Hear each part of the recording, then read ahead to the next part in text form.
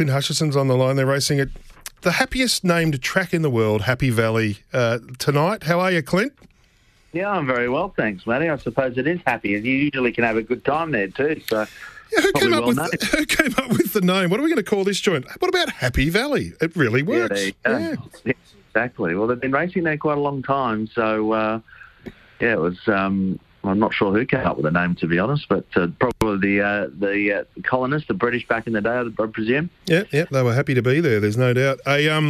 What about tonight? And how? Just first of all, looking ahead to the international meet, I've just penned a yarn for Winning Post about the evolution of the Japanese horse and Japanese racing and Sunday silence and their global reach and how well they've done in Hong Kong. Is there any indication yet as to the strength of the Japanese army coming for the international meeting yet? Yes, there is. They released them. We spoke about it last week, and I think they announced a lot of them the late that evening. So, no, they're well represented once again across the board, sprint, mile, cup, and in the Vars. So they've got a decent contingent heading across, and they're going to be well represented and very competitive in a number of races. Absolutely. Just a couple of SMSs. Hey, Matty, when you talk to HK Hutchi, which I am, can you please ask him to investigate what is happening with my favourite horse abroad, Bonds a Perla? She had a bleed at her last start via scope. Any idea about Bonds a Perla?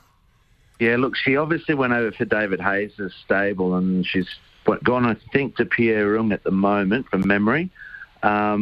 She ran some really good races early on, but as is often the case with the fillies up there, there's so few of them that go, and the reason for that is just the environment doesn't really suit them, and she is headed in the wrong direction. So, look, I don't know if they'll persevere. She's not running up to her form, anywhere near her form, and they bought her for the Derby. It didn't quite work out. David Hayes wanted to emulate what he did with Elegant Fashion back in the day, but it didn't quite work out, and now he doesn't have her anymore. So, look, she'd be the kind of horse that if the owners desired, I'd be, if I go up there and I see him, I'd be suggesting send her back here, and she might be able to continue on.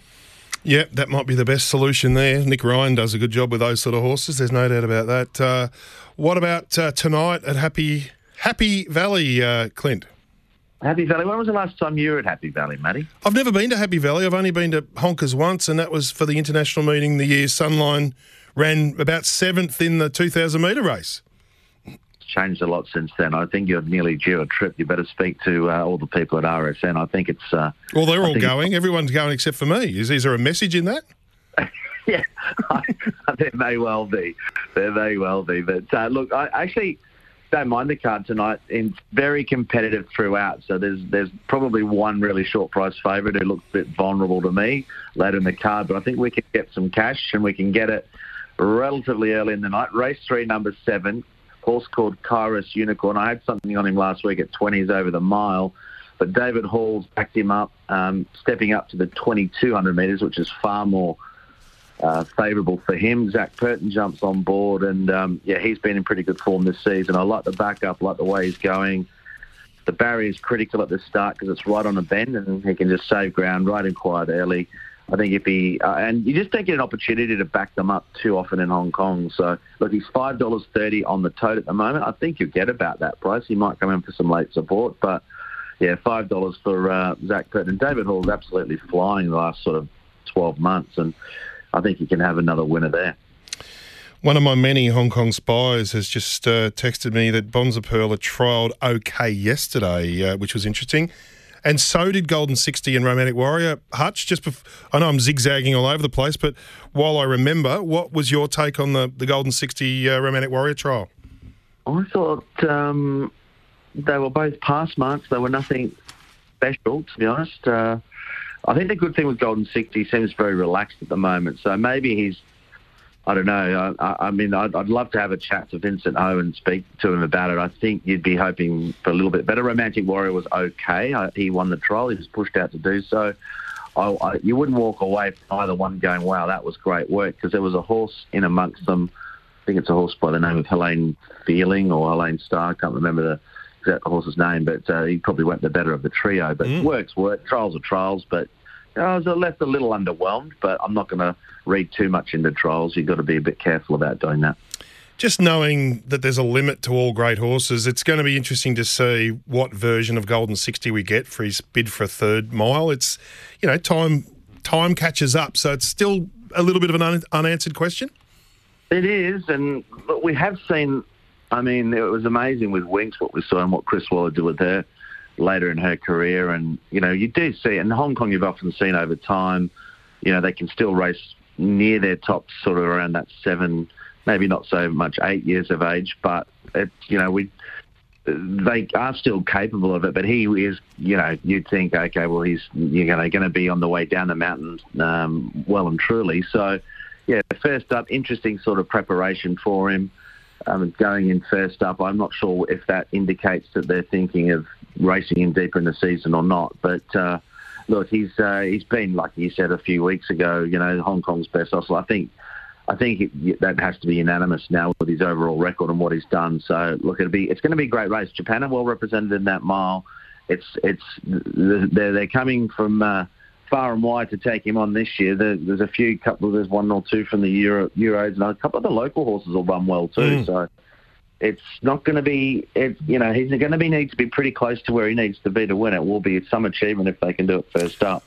I have a feeling it's a huge challenge for him, and I'm not saying he can't pull it off, but I don't think you wouldn't want to underestimate how big a challenge this is going to be for Beauty Generation. Do you think, I was at the Arc and Felgate was at Tokyo, and I thought I'd seen the highest level of weight for age international competition, but I got a feeling Equinox took it higher in Japan. What was your feeling about how high a rating that race should have, Equinox? Oh, well, he's running time, and he's doing it off. Panthalassa went faster the day and cruises into it and does what he does. And then in Dubai, he went and beat a lot of the form around him from the Dubai races worked out incredibly well as well, where he led like no one wanted to lead, and he took it up and absolutely donkey-licked them. So, we've said it. I've said it on we do a show, the Triple Trail, and we've mentioned it probably 12 months ago, and it's been the theme with a lot of people internationally. The Japanese, I think, have been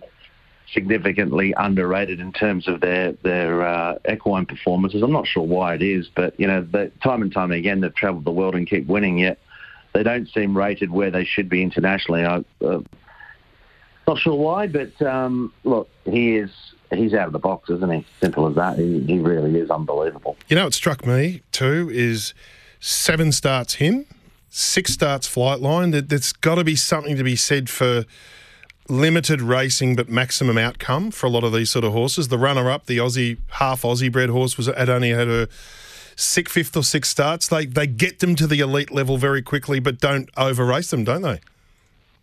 Yeah, they have a different training method. It's just Damien Lane would be someone good to talk about that. They pick and choose where they want to go, and they know they've got them special, and they target them for a race. So, it's literally horses for courses. But, yeah, they're carefully handled there. They might only have a few starts a year, the top echelon ones in Japan, but you could turn that around and look at a horse like Golden 60, and he's had 30-odd starts, and he's been beaten 3 times. So I'm not going to read too much into patterns, because I used to see it a lot in Hong Kong.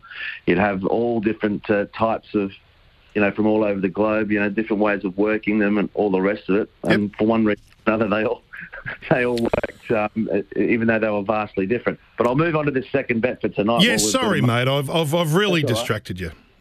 No, you haven't distracted me. 5-5, race 5, number 5, Talent Supremo. J-Mac's in town, Matty, and he's riding well. He had a double, including the feature, on his first day at the races in Hong Kong last weekend, which was fantastic. In fact, his first ride, and he won the feature, so it was a brilliant start. And I think you can add to it tonight. He rides a horse that Zach won on the other day. He's drawn Gate 1 on Talent Supremo. Zach rides a good chance with David Hayes and Ruby Lott in the race, but $4.80 this horse, who's getting a great run. The early favourite is a horse called Act of Faith, which, as we like to say, I think sleeps with a light on. So it might be a good one to be chasing. All right. So race 5, number 5, and before I took you on a magical mystery tour, what was the other one that you mentioned earlier? Race 3, number 7, and hopefully Pyrus Unicorn for David Hall and Zach Purton. So we've got a couple of good riders on our side, Purton and J-Mac, and good to see them there. Of course, we've got this time next week, we'll be up there, and we've got all that, the international, the IJC, all the good jockeys from around the world. That'll be great. Tom Markman won it last year. He's back with Holly Doyle amongst Ryan Moore and many others, and that's the appetizer leading into the weekend with some. Look, they'd be delighted with the turnout. They've got Aidan O'Brien's going over. Japan's well represented. I've been saying recently, I think there's a spot there for some Aussie sprinters to go over. There's Lucky Swan, not a lot else, and I think it's something that a lot of them really have to look at strongly. I know it's not easy to go and travel and win, but if you sort of target those races, it's just on the edge of the spring, and I'm sure we've got a lot of sprinters here that would go up there and be very, very competitive. We'll just ring Joe Pride and say just slide one of them our way, Joe. That's probably the way to go. Take your pick, Joe. Take your pick. Yep, exactly right. Hey, good on you, HKH. Appreciate that, and hopefully these tips will sail home tonight at Happy Valley.